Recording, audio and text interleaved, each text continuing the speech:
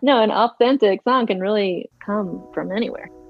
Oh Black River, come wash over me.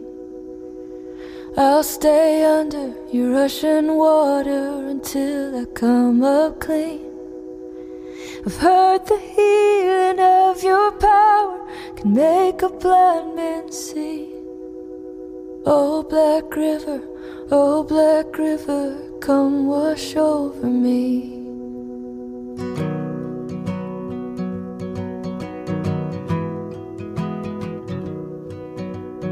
Oh Black River, I've been standing too long on your shore. In that place, felt the weight of all the hurt I bore. You run dark with the stains from hearts of sinners who've come before. Oh Black River, is there room for just one more? Hi, and welcome back to Music at Three Pines, the podcast. My name is Brad Rayleigh, and for this episode, I sat down with Hannah Miller.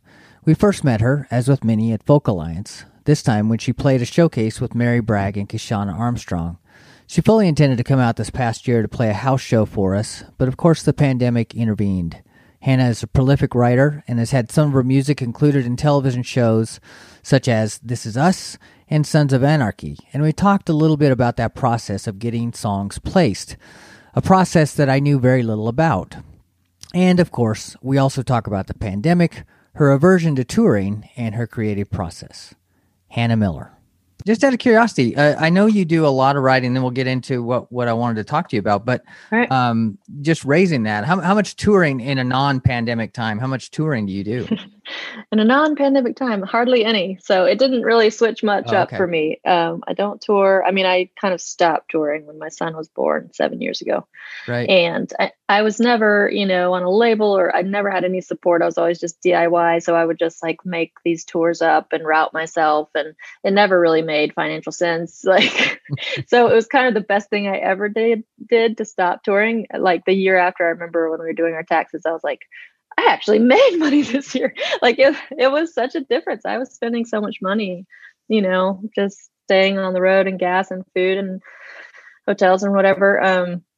Because it just, I don't know. I guess I've wrestled with it through the years. It's a long answer to a short question, but just figuring out, everybody has their kind of niche and what they are good at, and just going where the doors open. And for me, that was just shows are just not, I mean, the rare house show I really enjoy because I don't have to bring people to. Mhm. But when I had to get out there on my own and market it on my own and try to get people to show up, it just did not work for me.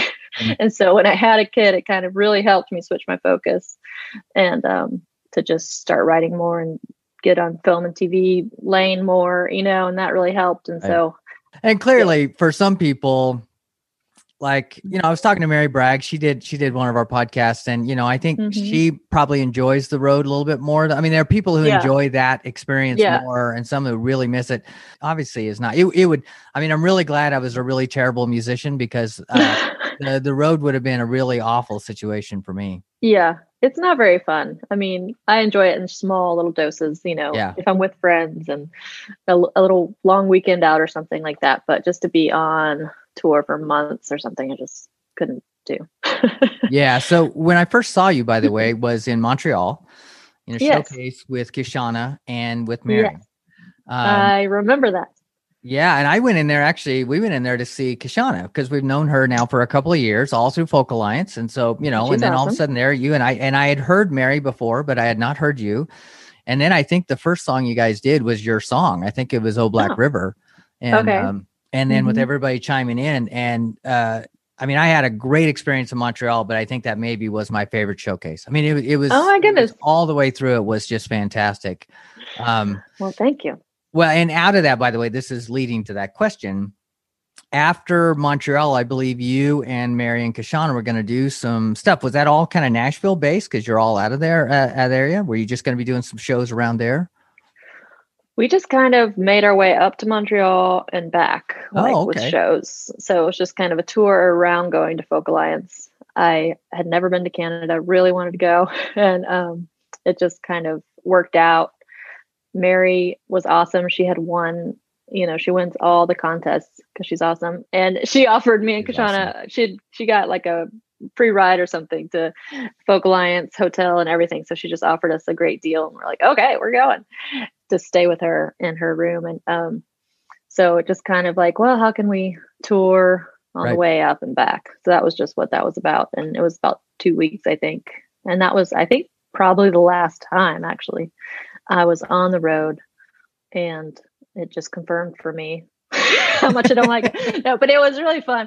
It was really fun being with them, but it was the worst time of year. Like we were in snowstorms all the time and like packing and unpacking in snow all the time. I was just like, why am I doing this? But the shows themselves were great. Yeah. It's some good house shows. What was it? Chris Stapleton once said in an interview, he said something about that. He said, really, you're paying me for the driving and the traveling. Yes. Because I'll do the show essentially for free. I mean, that part's fun for me, but it's all the other stuff that, Yes. And I remember that because Rebecca Lobe was late to Montreal. In fact, my wife and I were late too, because we were flying from Denver and our flight got canceled. We ended up going through Vancouver all the way across. It was quite a snowy time, but it was a crazy storm. We drove through. It was insane. Yeah. Well, I'm really glad you went. Was that is that the only Folk Alliance you've been to, or is that? I went to one before that, 5 or 6 years before that in Memphis. It hasn't been in Memphis for a long time, but I was there right after moving to Nashville. That was my first Folk Alliance, and it's always really fun. I enjoy the whole crazy experience. Yeah. But yeah, I'm really bummed it's not going to happen this year because it is. I know. For a music nerd like me who likes to just gad about and talk to people, it's pure heaven. And of course, I don't have to carry instruments upstairs, and I don't have to, and all the things. Speaking back to fun. I still remember Lula Wiles. I don't know if you know those ladies. No, I don't know. But they have an upright bass. So every time you saw somebody with an upright bass, my heart just, I'm like, you're sitting there thinking, why didn't I take up the mandolin? Why didn't I take up the ukulele? Yes. Or just the guitar even. Right. Exactly. Which becomes reasonable. Well, let me ask you a little bit, and it sounds like you've answered a little part of this, that for you, as opposed to a lot of the singer-songwriters out there, the pandemic itself has not altered your life that much. Mary even said, that she said she's a homebody. She really likes to be out on the road, but she actually really does enjoy the time to write, that she doesn't get when she's on the road, another kind of downside of traveling a lot. But it doesn't have to be just about music, but how has this pandemic been for you? How have you kind of adapted to it? The challenges it is one of those unique things that everybody we talk to has a story because we're all experiencing it. And it's not like, I lived in Oklahoma for 24 years. And so we had like an ice storm that knocked us out for a week. And then we'd have, of course, tornadoes, which you're familiar with. Yeah. But, in those cases, I'd be talking to family members across the country who weren't dealing with either of those. And now we're all dealing with. So what's the pandemic been like for you, except for the fact that you weren't touring anyway? It's really interesting thing, how everybody has to face it in their way. And for me, it's like, it did definitely affect, like I said, I kind of pulled back and just started focusing on film and TV and trying to write and get songs placed and stuff like that. And it definitely affected that whole industry. Like all filming was shut down for months. So nobody needed music for anything because they weren't making anything. And so, that whole world is hit or miss anyway. So you never know if you're going to get something. It's always just like waiting for this gift to fall out of the sky. But in a time where no one's even filming, there's no production, you're just like, well, I'm screwed. Like nothing's going to come through. Like I don't even have that hope of like the one phone call or email I get. So it really dried up that side of things for me. And so it did force me to pursue other avenues of income and think about ways I could keep working. Because I feel like my thing has always been just to create work for myself, because I haven't found really, most independent artists, if you wait around and for people to like ask you to do things, it's just not going to happen. You have to always create work for yourself. One great thing that has come out of it is I just started reaching out to producer friends of mine that I've worked with in the past, in their studios in Nashville, and said, hey, I want to try something. Like I've got downloaded Logic. I'm going to try, I don't know what I'm doing, but I really want to pursue like this remote collaboration thing. Would you be willing to try with me? Like if I send you a rough track that I do at home, can you build a track around that, build some instrumentation and stuff, send it back to me. I will play guitar and sing on it. I'll send it back to you, like all through just wave transfers and stuff. And I was really scared. I had thought about doing that for years before pandemic, but I was just really scared to kind of reach out to these people. And, I thought maybe I knew they wouldn't laugh at me, but I thought maybe no one would ever get back to me. But every single person I emailed was like, yes, let's do it. And it was great that they were also looking for work, like they were in the same position. So they're like, let's try it. And so, I mean, I have been able to work in that way and find out that I can do more than I thought I could do. And I haven't reached this production level that I would like to be at, but it's okay, like to just kind of take some baby steps and put myself out there. And so this EP I did that way, like I recorded everything vocally at my house. And just for me, it's a proud thing that like, hey, this is at least at a level I was comfortable releasing it, that I recorded this stuff at my house and I learned how to comp my vocals, and, somebody mixed it and somebody added some stuff to make it sound good. And that's great. I'm not like completely there where I want to be yet, but just to step out a little bit of my comfort zone and make things in my own house has been like a really cool thing to discover that I can do. That's one way. And then I also started a little side gig of recording these songs for a company called Mama Sing My Song. And I record a bunch of songs, like they're custom for kids, like moms and dads order them and put the info in. And I'm on kind of a staff of 20 writers, and like that has really helped. And I would never have taken that, side job or looked for something else without the pandemic happening. So I'm really thankful for those things that kind of came along, that will probably continue. I hope when everything gets back to normal, they'll continue being like kind of a way I work and something that I have on the side and can do. So. Yeah. One thing, by the way, I'm struck by when you said that about film and TV being offline too.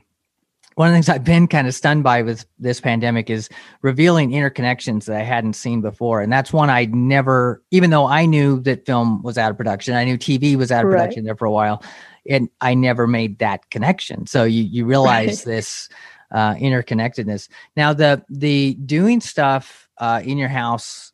So you hadn't done any of that before, where you like for example, Mark Arelli did one of his early albums. He has a duet with Kelly Willis, Compass and Companion, which is a fantastic song.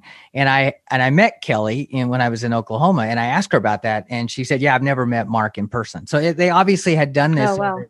So I was curious, have you ever? I mean, if you did that kind of thing, did you do it with a studio or? Yeah, I did. Not the whole Christmas EP, but 2 of the songs from there is a guy in Colorado that I've never met. We just kind of connected through Instagram. These things are crazy. Like sometimes I get messages and people want to collaborate, and I'm like, this might be the worst idea ever, but I usually say yes. I try to do like due diligence, look into them a little bit, Google them, find out if they're a crazy person or not. But, and like I've had several of these things in my life in the past where it's just like you get a random email and decide to say yes, and it leads to something really cool and really great. So that was with him, David Nowakowski, and he's a producer. And so that we've never met. We talked on the phone a couple times. Then the other producers, a guy named Charlie Lowell and a guy named Mitch Dane, they're friends in town, and I've worked with them several times, and I'm usually in person with them, but this has just kind of switched our mode to not in person. Another guy named Brian Lawrenson. And a lot of it is just stuff that we built, kind of in response to briefs or in response to, this would be a good song for film and TV. Like it's still like in that world of hoping to land in a show at some point. They're not really like things we're doing to just release records of my own. It was, to build up more of a catalog and a body of work that might be placed someday in the future.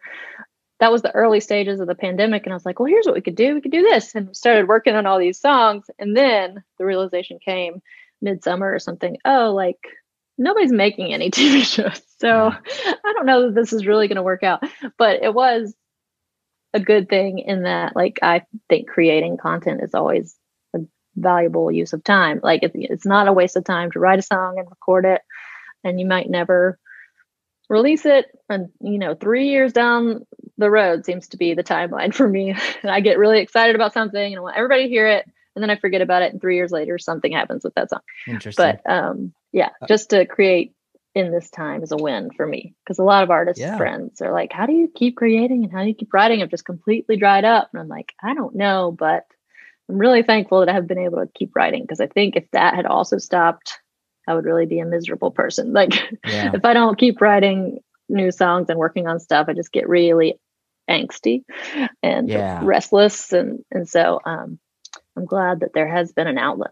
I want to go back to sort of your music background, but how did you, do you have a manager or agent who really kind of pitches your stuff to TV and film, that kind of thing? Or is it been mostly you? Oh, no, not me. I've been working with a few different companies through the years. So I just kind of started very cold call, like, just emailing anybody that I researched on the internet that does music, sync licensing representation.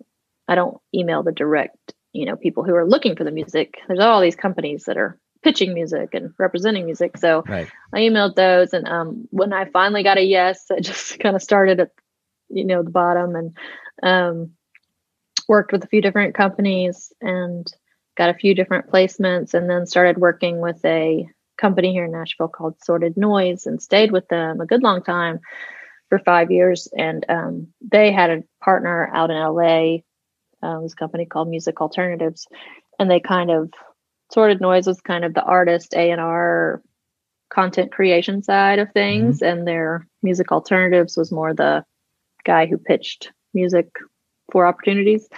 And so just recently, just last year, Sorted Noise completely pivoted, changed their whole model, sold their catalog of everything I had written in the last 5 years. It was big. It was a watershed moment. Is that the right word?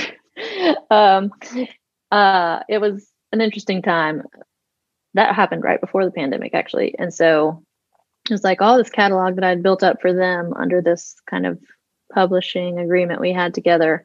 They sold to a publishing company called Reservoir, and it, they paid me a little bit, not what I thought I should get paid. But they paid me for that work, and I just had to let it go. And I was like, okay, 5 years of work, lots of songs that they paid for me to record. So they own the master and stuff. It was their legal right to sell it. I just thought, I'd put in all this work and I might see the fruit of it in future placements, but they completely sold that catalog. And so I pivoted to just working directly with Music Alternatives. I tell all that story to say it's kind of the same person that's been pitching my music for years. It's just in a very different way and different setup. And this has been my first year directly with just owning my masters and sending it to them, and trying to get music placed through them. But it's been the pandemic year, so nothing's come of it. So I'm like, well, okay, maybe next year will be the year. So I'm still hopeful that my music is viable and somebody will use it for something. But it's always been kind of a split personality of mine too. It's what, am I trying to do this film TV thing because that's one thing, or am I trying to do the artist thing because that's a whole other thing? And I could ramble on about it forever, but just trying to find where those parts of me align in the sweet spot where I write really honestly and write what I want to write, but it also works for film and TV. That's kind of trying to get there. Because so those that you've got in place, like in This Is Us, a couple in there, I think. And by the way, I imagine once you get one placement, it gets a little bit easier to get more. Is that true? Or I don't know. You would think so. I don't know. I think it does to a certain extent. I don't But I also think it's still just so many artists and so many Right. songs, and you're all trying for the same spots that it remains like really challenging. Gotcha. There's no like guarantee, like, oh yeah, you're in now, Right. It's just kind of like you're still asking for the same stuff.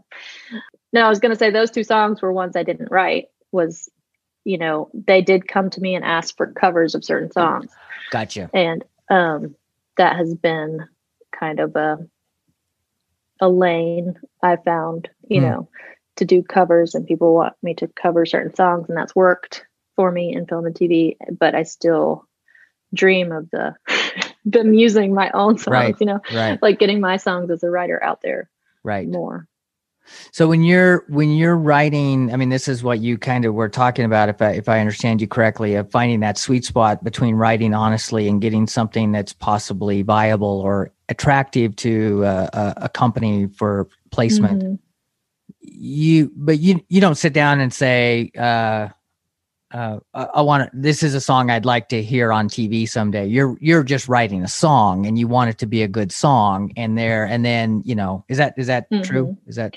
Yeah, mostly true. Yeah. When I worked, more directly with Sorted Noise, that was kind of their thing. It's like, here's an assignment, we need a song like this. And so it would be more like, write a sad song about this, or, here's some keywords, or like, here's a key mood. And so, but I always just have a lot of fun with that. Like, I really like having an assignment, or like a place to start, because sometimes it's hard to just like grab something completely out of nowhere, if you're not necessarily feeling something. And I think honest songs come both ways. It's not always like, well, that's not an authentic song if it didn't come from deep within. It's like, no, an authentic song can really come from anywhere. Yeah. I think so many people do the writing prompts, and,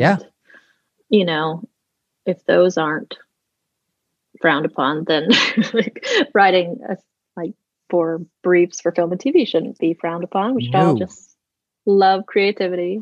Yeah, no, absolutely. I especially in the day and age where with Spotify and with reduced revenue for artists, I have to admit, when I was growing up, I remember, like somebody big, and I can't remember who it was, sold a song, to something. Right. And this is like maybe in the late 80s, 90s, something like that. And I was resentful. I was like, how dare you, and maybe at that time that was, I don't know. But, now that with Spotify making so much money off of you guys, I heard Chris Stapleton is on he's got I don't know, some car ad or something like that. I'm like, go like for Ford it, man. Or something.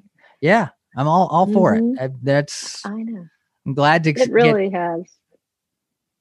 It's completely switched. I was just writing an article the other day on Sync, and that's what I said. Like 20 years ago, everybody was like aghast, and you're such a sellout if you're in a Walmart ad. But now, like, everybody wants to be in that ad. Like, please pick me. Right. So it's just like one of the last bastions of income for people. Let me ask you a little bit about your music background, because you're obviously somebody who takes your songwriting very seriously and been doing this for a while. I saw on your bio, because I mean, you and I have talked so briefly in person. I mean, it's like, it was true.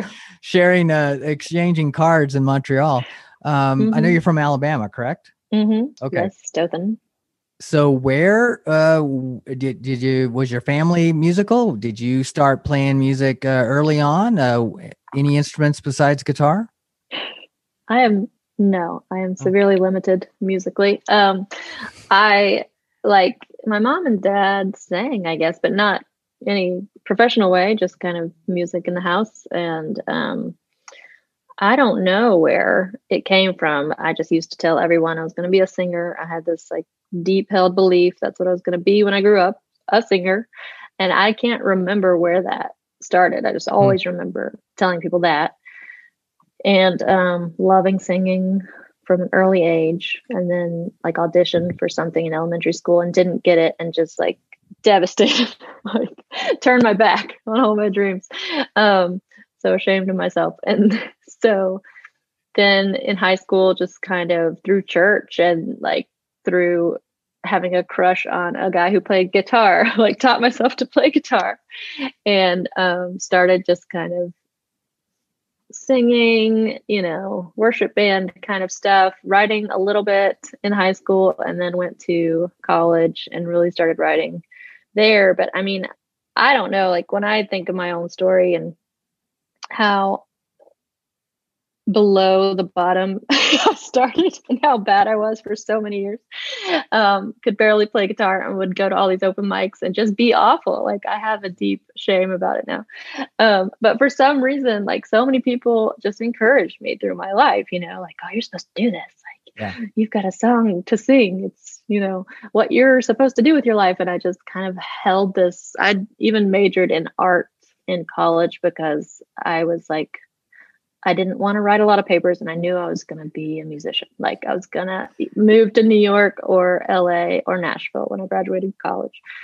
So after college, I got married in college. We moved to Columbia, South Carolina, and I was working in retail and would listen, just to the music, whatever those things were, satellite radio stations they used to play in retail stores. And it was mostly country and some pop. And I mean, this is so crazy to say, but I really was not exposed to a whole lot of like mainstream radio growing up. Like it was a lot of DC talk, like just the worst music, CCM stuff. And so who else? Like Carmen, Yeah, it's shameful. I grew up Baptist. I know there's a lot of my early concerts that I don't want to share with anybody. You'll never tell anyone. No. But I mean, that was kind of in the heyday of Christian music. And that was kind of what I was exposed to and what I thought was music. And really I date it back to those early days, right after college, working in retail and hearing like U2, like, this is a great song. Yeah. Like Sunday, Bloody Sunday. What? Like, I mean, how did I make it to 21 and never had really heard that song? I do remember a very early age discovering Simon and Garfunkel, and that stuck with me my whole life. They were a huge influence. Paul Simon was a huge influence on me as a singer. But anyway, so those years just listening to the radio and kind of inspired me. Like, I've always said I want to be a singer, and here I am working in retail and I'm making no progress. I'm not doing anything.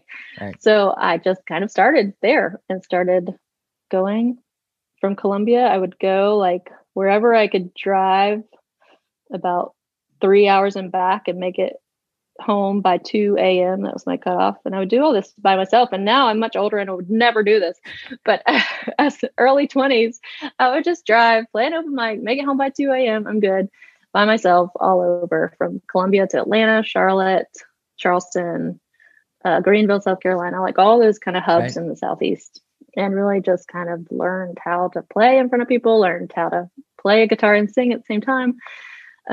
Made a lot of mistakes and just kept going. Just kind of had this, like, I want to do this. And for some reason, people would encourage me at all those shows, even though they should not have. I'm like, why did if those people would have told me how bad I was, I could have quit and got a real job much earlier and like gone back to school, got a degree or something. But since I have an art degree, I've always just like, if I want to do anything else with my life, I have to go back to school. And I don't want to do that. So I'm just going to keep going. You already said you didn't want to write a lot of papers. And I have to say, I have, I'm not doing that now because I'm doing booking, because I have a PhD in American history. What? So I know. That's a lot of papers. I've written a lot of papers and I've read a lot of papers. And so I was thinking when you said that I'm thinking about how many students I had in my intro to U.S. history class who were like, I don't want to write any papers. And so that was you. I know. Anyway, ironically, I'm really good at writing papers. All my professors would always say what a great writer I was, but I hate doing it. So, I just kind of stumbled and fell my way into doing this, I feel like, and put out so many songs and so many records before I should have ever had any business doing so. Like, I'm so jealous of the people who get developed, like all their stuff is kept in a vault and nobody sees it until they're ready. Like, I would just record this stuff and burn it to disc on my computer and sell it at my shows. So this real bad stuff is out there in the world and I can't get it back. But I'm sorry. that's just, it was.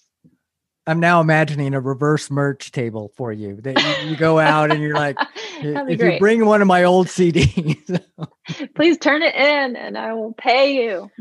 I have to say, by the way, that I think you're a little hard on yourself, because I think more songwriters have. No, I mean, I haven't heard your early stuff. And so, although I know your voice is one of my favorites, so I am sure that a lot of people were interested in hearing you because you have a very unique and very distinctive and very nice, lovely voice. Well, thanks. But along the way, so you did a lot of open mics, and in that you were doing probably a mix of covers and some of your original stuff. Is that what you were doing there? I probably should have done more covers. That would have been more successful. I remember the few bar gigs I had to play like 3-hour sets, and I hardly did any covers. And these poor people who just wanted to enjoy the music, right? I would just like cycle through all my original songs. Next set, do it all again. I would throw like maybe a Tom Petty tune in every once in a while, but I was definitely not a cover band. Like I didn't want to go out there and just sing covers, even though that would have been more fiscally rewarding. I think I saw I think it must have been Facebook. You said something about that you'd never won a songwriting contest. Is that right? Entered so many. I know, but I'm just saying, I'm actually very surprised because so. Thanks. I don't know. Like that's also, people have their paths. It's never been my path. I've always, I did, do you know Eddie's Attic and the Shootout and stuff? I know of it. In Atlanta. Yes. I did that several times, but never really like made it. Right. Or won it. I got to the finals, I guess. But, and Kervil and Chris Austin and like all the contests and enter them. And then after a while, I'm just like, this is just taking my money. Like it's not really, I don't want to keep doing this. And so that was a huge honor that American Songwriter at least made it honorable mention. Like that's farther than I've ever gotten. So your songwriting process, when do you have is it more of a feel like you wake up someday and you're sitting around and there's an idea that's percolating, or is it it's tomorrow is, I'm going to say Wednesday, I'm assuming. And you say, all right, I'm going to work on, getting something started on a song. Is it like that? Or is it more like you just wake up and you're like, oh, there's an idea percolating in the back of my head? I mean, I feel like the ideas I always try to capture them. But the ideas are more things that come when I'm in the car driving to Walmart. I sing a voice memo, or like I write down in my notes a lyric or something. And so the ideas, it's hardly ever like the idea and then I work on it. It's like, oh, that's an idea, let me write it down. And then writing, unless it's like an assignment, and someone's given me a task to do and it's just like I need to write a song, that usually happens when I have, like today I was just thinking like it's just been a while since I've written a song and I have this little feeling, like it's just a weird little feeling like there's something that I need to get out, and so sometimes it's really hard. Like I want to just sit down and watch Netflix after dinner and getting the kids in bed. I don't want to go write. Like it's really hard to push myself to that. Like I know that if I just take the time and pull out my guitar, I'll probably write something. And so I just have this kind of little bubbling thing that I ignore for a while. And then when I finally like, okay, I got to do this, I'll go. And usually that's when a song at least starts. But like I said, that's totally not counting when I've been given an assignment or I get an email and like somebody needs this. I'm like, okay, I'll do that. That's more like my day job, but like at night or something is more when I write those personal songs. Like I feel this and I need to say something. Sometimes it's just a co-write, that's on the schedule. And that's when I go through the voice memo or the notes. And that's when all those ideas come in handy, when you're just like, what can we write today? Or like, has there been anything lately that I've thought about? But then other times, so to answer this question, it's never the same, but a lot of times if I could just push myself to practice, if I have a discipline of at least a weekly practice, it's when I'm practicing through my old songs, like that's when I just start writing new songs. And those just kind of start with chords or like melody or So your songs mostly start with a melodic kind of line or a chord progression first, and then the words come, or I assume it's probably been also words have started. So yeah, it's usually, I say these days, usually melodic because I'm more prone to fit words to melody now. Gotcha. Early days, it was like words and write a song with those words. Right. But now it's more like start with a melody, have just kind of like a mumbo jumbo, like vocalese thing going until I hear a certain lyric. And then when you like hear that certain lyric, it kind of directs the rest of the lyrics. Right. You know, does it take you, once you get that kind of kernel of a song, you've got that melodic line or hook or something like that, and then you start building in and then the story starts to take shape. Is this a process that will take you multiple songwriting sessions to kind of get it to something that where you feel like it's, you know, something you want to record and send to somebody, or is it? Yeah, I mean, it's weird though, because I found a pattern with myself that usually if I don't have the like tunnel vision of like, this song is demanding all my attention, I'm going to get it till it's right. When that kind of song comes, like Change the World, that, you know, I was there, I knew I wanted to write it, and I had such a focus that I couldn't stop. And so that's usually when I finish a song. The other ones that I'm like, oh, if I have to keep coming back to, like they might be unfinished and I keep coming back to them, they hardly ever get finished. It's like the songs that really get finished are the ones that I'm like in the zone and I'm like, oh, it's not right yet. It's not right yet. And I keep, like, it just keeps pulling me in, you know, it's like, okay, I don't want to stop writing this, you know? Right. And so since I don't want to stop, those songs usually get finished. And the ones that I could just like, well, I'll come back to this are the kind of the ones that aren't so compelling that I don't come back to them. But you did this EP all during pandemic time, and all this is part of that collaboration. Was there, did you enjoy that process of putting together these two originals and two covers? It's delightful, by the way. I've been listening to you. Thanks. And so how did this start? Did you just sort of thought, well, this would be a good time to do a Christmas EP? I did think like this is the season for Christmas music, and every other artist also thought that. We're like, let's all put out Christmas music. But I had worked on one of them, Always Shine, a year or more ago, and never did anything with it. And so I'd already thought I want to release that as a single.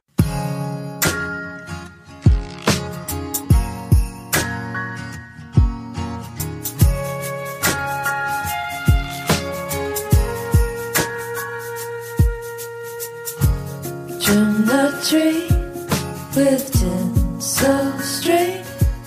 Come on, kiss me. It's Christmas. Shake the gifts. Guess what it is? Then take a sip. It's Christmas. May you be merry and bright. May the light in your eyes tonight. And then when I started working with David, one was just a melody he had already written and sent it to me. And he was like, this sounds kind of Christmassy to me. Like he had the piano and instrumentation. And so I really love doing that, like writing to, they call it top lining, like writing to tracks that are already built out. And I just hear a melody and I just start working through lyrics and stuff. And so that was Love Has Come to Stay, that he had already had the instrumental. And so I wrote all the lyrics to it. Candles burn against the night. Could this Christmas be the miracle we need? I know we'll find our way back home by that starshine. On this Christmas day, peace on earth I pray. Good tidings of great joy, I hear the angels sing. Hallelujah. Hallelujah.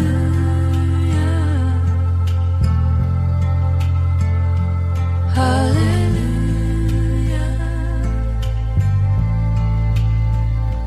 Hallelujah.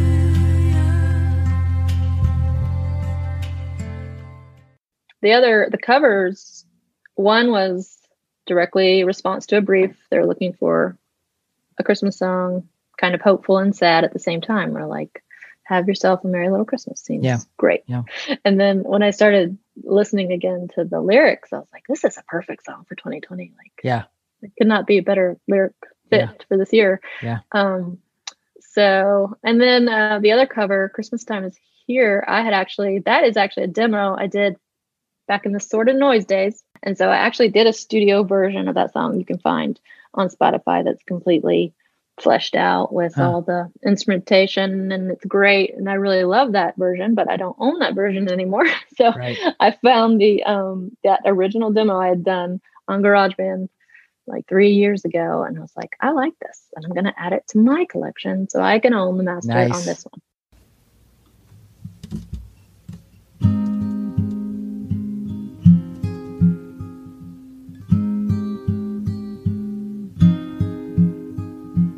Christmas time is here, happiness and cheer, fun for all the children call their favorite time of year. Snowflakes in the air, carols everywhere, olden times and ancient rhymes of love and dreams to share. Sleigh bells in the air, beauty everywhere, Yuletide by the fireside, and joyful memories there.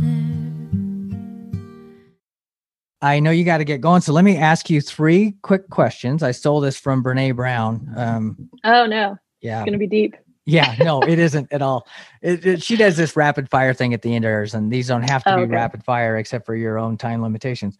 So the first question is, who is the songwriter that makes your jaw drop? Jackson Browne. Jackson Browne. Oh, okay. It's interesting. I know many of the people that I like and talk to are big Jackson Browne fans, and I know that because they've often covered him, but you're the first one who's actually raised it as in the songwriter thing. And I mean, he's written so many great songs. So many. I mean, I don't know. Paul Simon, of course. Bob Dylan, of course. But he popped in my head first. So yeah. No, there's absolutely nothing wrong with that. And it's interesting, I guess, especially given the fact that you talked about growing up, you didn't listen to a lot of, and you didn't want to use Michael W. Smith is what you were trying to say. Yeah, I can't say Michael W. Smith. No, Jackson Browne was a late discovery too. And I just remember having that moment listening to The Pretender and just like, what? Like, this is so great. And these lyrics, and what I love about him is he's so melodic. Like, it's so accessible melodically, and it's just something you want to sing, but it just means so much, and just love it. Second question. So, but if you think of somebody, maybe if you listen to stuff outside of the genre, the way I frame this is listen to music that you yourself probably would not create. You would not play this, but do you find that there are genres or artists that you listen to that you feel like can maybe give you phrasing or hook or anything like that kind of influence your writing, I guess is what I'm asking.